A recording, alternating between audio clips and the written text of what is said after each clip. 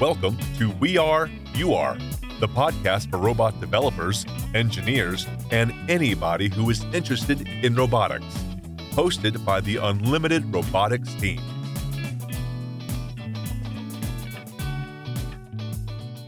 Hello, ladies. Hello, gentlemen. Thank you very much for joining us for another episode of We Are, You Are, the podcast for makers, robot developers, and anyone who is interested in robotics. Today, we have an interesting guest, Professor Brad Nelson. Hello, Brad. How are you? Hello, Guy. I'm very well. How are you? I'm fine. Thank you very much for participating in our podcast. For those of you who do not know Brad, let me give you a quick overview about Professor Nelson. So Professor Nelson received mechanical engineering degrees from the University of Illinois and University of Minnesota, and also has a PhD in robotics from Carnegie Mellon University. He has been a faculty member of the University of Minnesota and University in Illinois of Chicago, has worked at Motorola, Honeywell, and has served as a United States Peace Corps volunteer in Botswana, Africa. He has been the professor of robotics and intelligent system at the Swiss Federal Institute of Technology since 2002. An interesting guest we have today, and today we're going to talk with Professor Nelson about nanorobotics and microrobotics. So, Brett, can you give a quick overview to those who are not familiar with the term nanorobotics, microrobotics? What is it? So micro and nanorobotics really cover two areas. Of course, the difference between micro and nano are size. Micro robots tend to be micro robotics tends to operate in ranges from a millimeter to a micron. So that's a millionth of a meter as a micron. And then nanorobotics is anything below that. So the whole area can focus on two things. One is on how do you handle small things at small scales. So it's micro manipulation, nano manipulation, the tools we build to go underneath that. And this field really got started in around 1995. There started to be more and more interest in it, in that. And then around the early 2000s, 2002, 2003, a few groups got interested in how to really make small intelligent machines. So it's how do you manipulate, how do you handle small objects robotically, but also how do you make small intelligent micro robots and nanorobots. Wow, super interesting. And what would be the challenges or specific challenges in those sub-industries of robotics in compared to the, let's call them a standard challenge that any robot developer has on a daily basis? Sure. Well, I'm going to spend most of my time talking about micro and nano robots because those are kind of the cool thing these days. So the first challenge is, how do you fabricate? How do you make something that small, something that's smaller than a millimeter and going all the way down to nanometers in scale? And so the kinds of processes we use to make them are based on semiconductor processes, the same processes we use to make computer chips, computer memory, and those kinds of things. So a lot of the processing is derived from that, although then we've developed some new technologies along the way, like direct laser writing, where you can actually write with micron precision to create these tiny little features. There's also a lot of chemistry involved. So I work very closely with a chemist in our group, Professor Salvador Pani, who's a co-director of my lab. So I'm a mechanical engineer, he's a chemist, and we come together in that way. So the challenge is how to fabricate, how do you make these things? The other thing is how to power them. How do you get energy into them? They're very, very small. They can't carry much energy. So usually people use external energy sources. We use magnetic fields primarily. Other people have used ultrasound to deliver energy to them, or light. Some kind of chemical power as well people have used. That's one of the challenges. The other challenge is how do you see the things? So you use microscopes, you use electron microscopes, but in the body, a lot of the applications are in medicine or that we're looking at and doing these in vivo or in tissue. And so then you have the challenge of having to use X-rays to look through the body to see them, or ultrasound. People also use ultrasound. And sometimes if you're near, you can create, if you're near the surface of the body, you can actually have them emit some kinds of long wavelength, near infrared light. And so you can actually track them that way as well. So those are, fabricating them. How do you power them? How do you see and track them? Moving them around with magnetic fields. And then the big challenge is, what are you going to do with them? How are they going to be useful? So that's a very interesting follow-up question.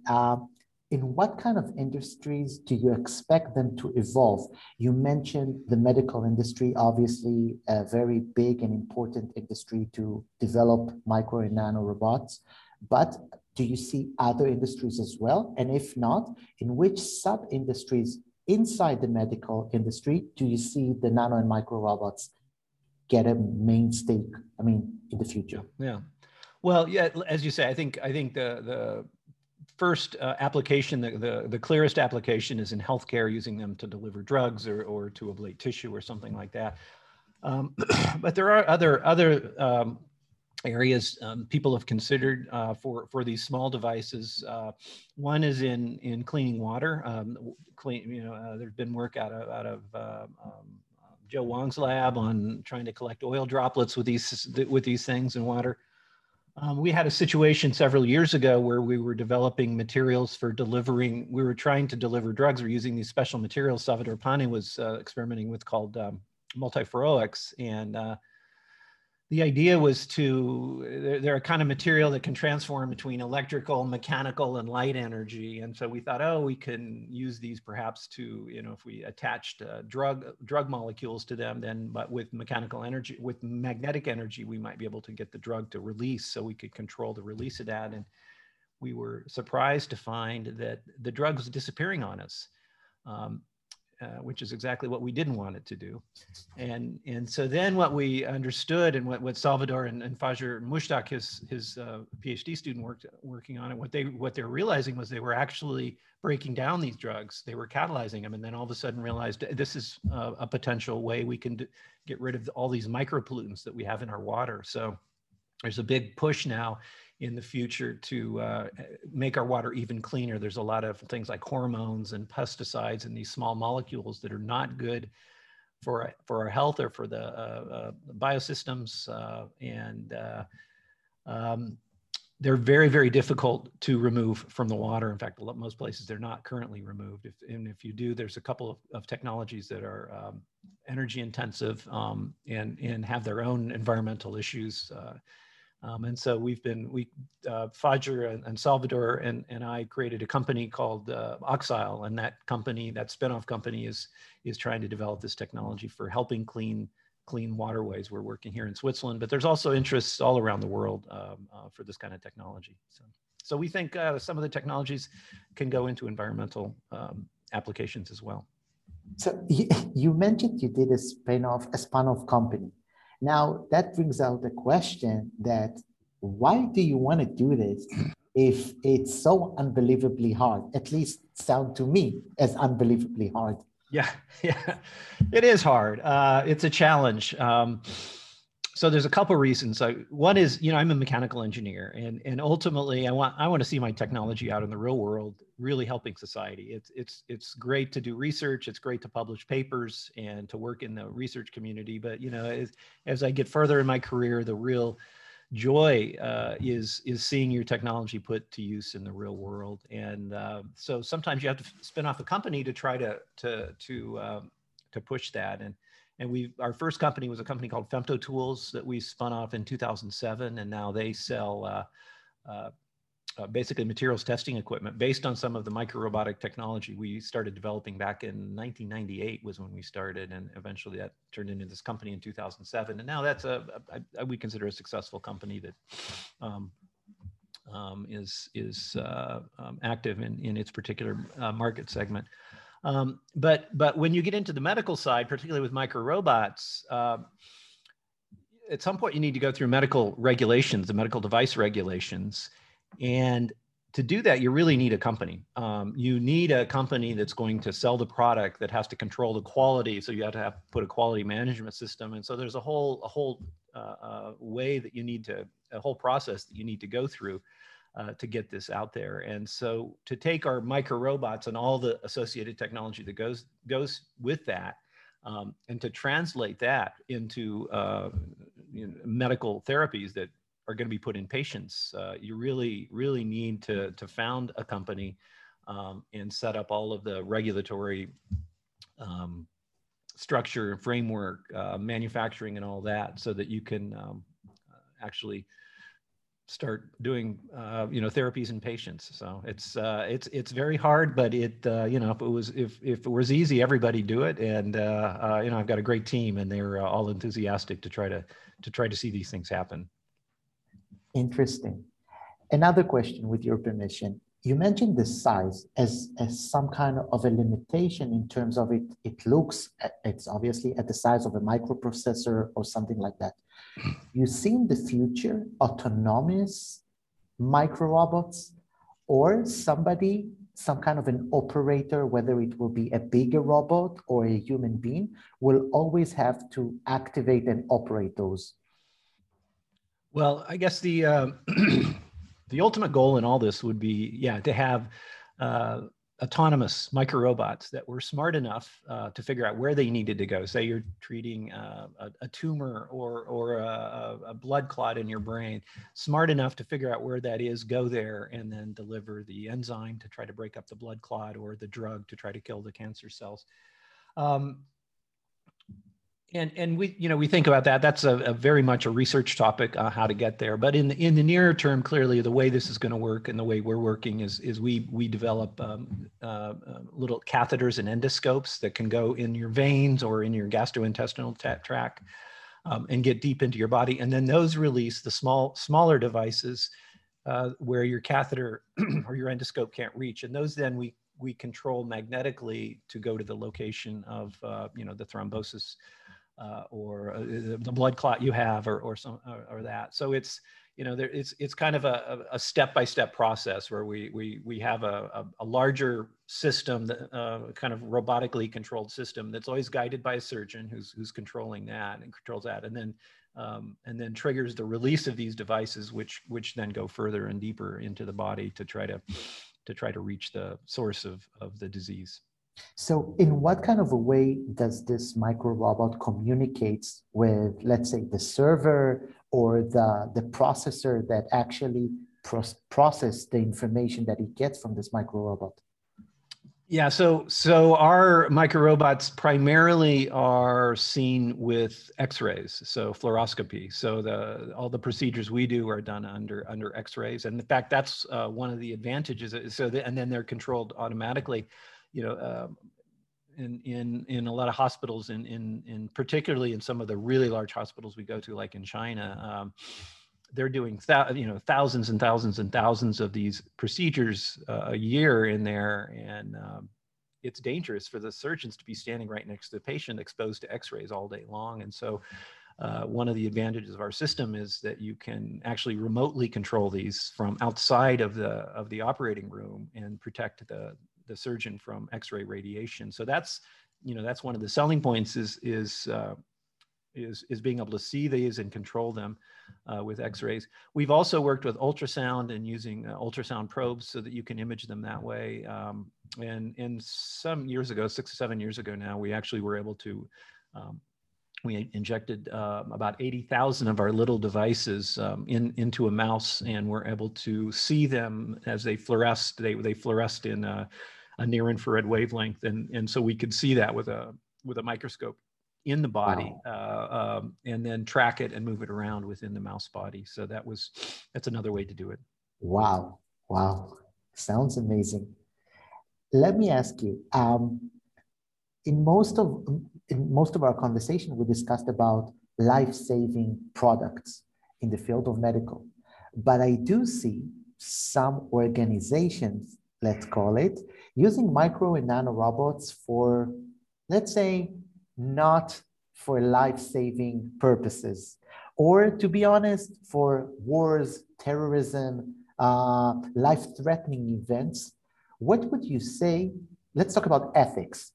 There should be some kind of restrictions, limitations, ethic guidelines while using those specific micro and nano robots, not for the purpose for which I believe they were designed, which are life-saving events.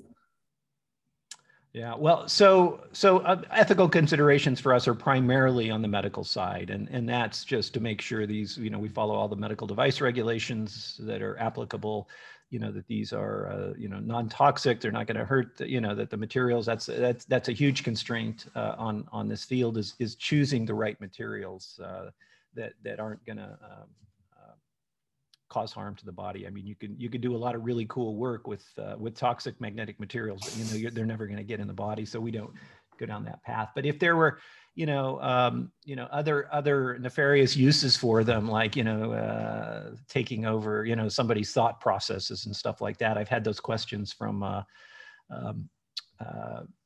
some kinds of journalists in the past.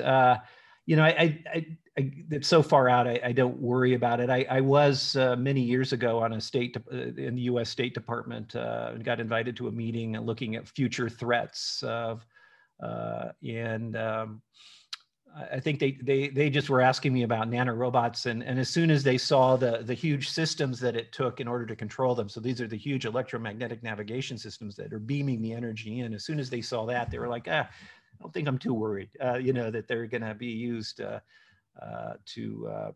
for some nefarious purpose. The thing is, what we develop is, I guess you could create some kind of poison or something like that, but that's about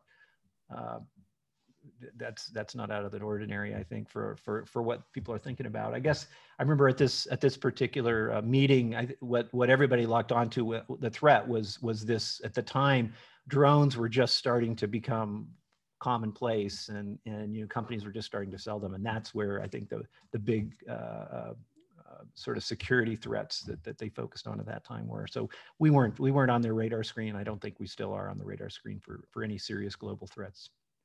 Okay, and one question from the audience. Let's say I listen to We Are You Are podcast, and I'm a robot developer, I'm a maker, and I'm very interested in the field of nano and micro robotics. Is there a specific career path I should take, some specific knowledge base I should be aware of in order to be specialized in this field, or the common standard practice of going through the entire route of developing robotics? Well, so micro and nano robotics is a very multidisciplinary field, more so than maybe traditional robots, because the material side of it is so important in fabrication. I'm a mechanical engineer by heart. I like robots and controls and programming and sensors and cameras and all the stuff that are in real robots. But then when I started working in this field, I realized I needed to come up to speed on the material side and fabrication. And so I took a lot of special courses on learning how to do MEMS, micro electromechanical system fabrication. And then I just started working more closely with real chemists who really understand this field, and that's why Salvador is just right next door to me. We work very closely because he does that side, and then I do more of the robot control side. But you got to know, I think you want to know a little about both. So I think any discipline, you can any of the relevant disciplines you can come up through: mechanical, electrical engineering, computer science. You want to get a little materials, you have to some biology as well. And I think, it's an evolving field, and it's a very new field, and we're still trying to define what it is. But I think it's like I said, relatively broad and more materials and biology focused than most area of robotics. Okay, and last question, because we appreciate your time and you already invested us more than we expected. So thank you for that. We noticed that your educational career started in the US, but now you're in Switzerland. So what was attractive in Switzerland, and specifically in the lab that you're heading, that made you make the entire move from the US to Europe? And what are the special and most interesting projects that you are working on and would like to share, obviously, and are watching and are not necessarily yours? Sure. Well, I was a professor at the University of Minnesota back in, started in 1998 to 2002. And I knew that there was an open position here in robotics, that the one robotics professor at ETH Zurich, or the Swiss Federal Institute of Technology Zurich, I knew it was open, but I never dreamed of applying for it. But I got an email and they said, this is open. We think somebody from ETH had been through my lab in Minnesota, and they had come back and evidently talked about what we were doing. And so they sent an email to me and said, we think you might be a good candidate. Why don't you come out and take a look? And, I talked to my wife, famous last words, it never hurts to send a CV. I came out. It was a beautiful day in June. The mountains were out. I could see the Alps. And you come here, Zurich's a beautiful city. And I realized what an international university this was, great facilities. I got to see what really strong students there were here. And ETH as a university, each professor here has a chaired position. So you're able to, support with federal funding here, a small group, around 8 to 10 people, just to focus on whatever problem you want. So you can actually, what it allows me to do is to think very long-term about the future of my field. And this is back in 2002 when I got here. And we had decided then, I remember early, in fact, I can remember when we decided to go down this path, it was February 2003, decided, what I really want to do is build small intelligent microrobots. And that's what we've been doing here. And it's a great infrastructure here. There's fantastic people here. I think the first week I was on the job, Kurt Withrick won the Nobel Prize from ETH. So that was a big deal. And, we were, so it's a great place to be a professor, to build a lab here. And Switzerland's a wonderful, beautiful country to live in. So we've been here for quite a while, and but the real joy is being able to attract such strong students and researchers here. So that's how I ended up here, and I don't see myself going anywhere for a while, I think so. Lucky you. Lucky you. Professor Brad Nelson, thank you so much for participating in our podcast and this episode. It was fascinating. We appreciate your time. Thank you so much. Thank you very much, guys.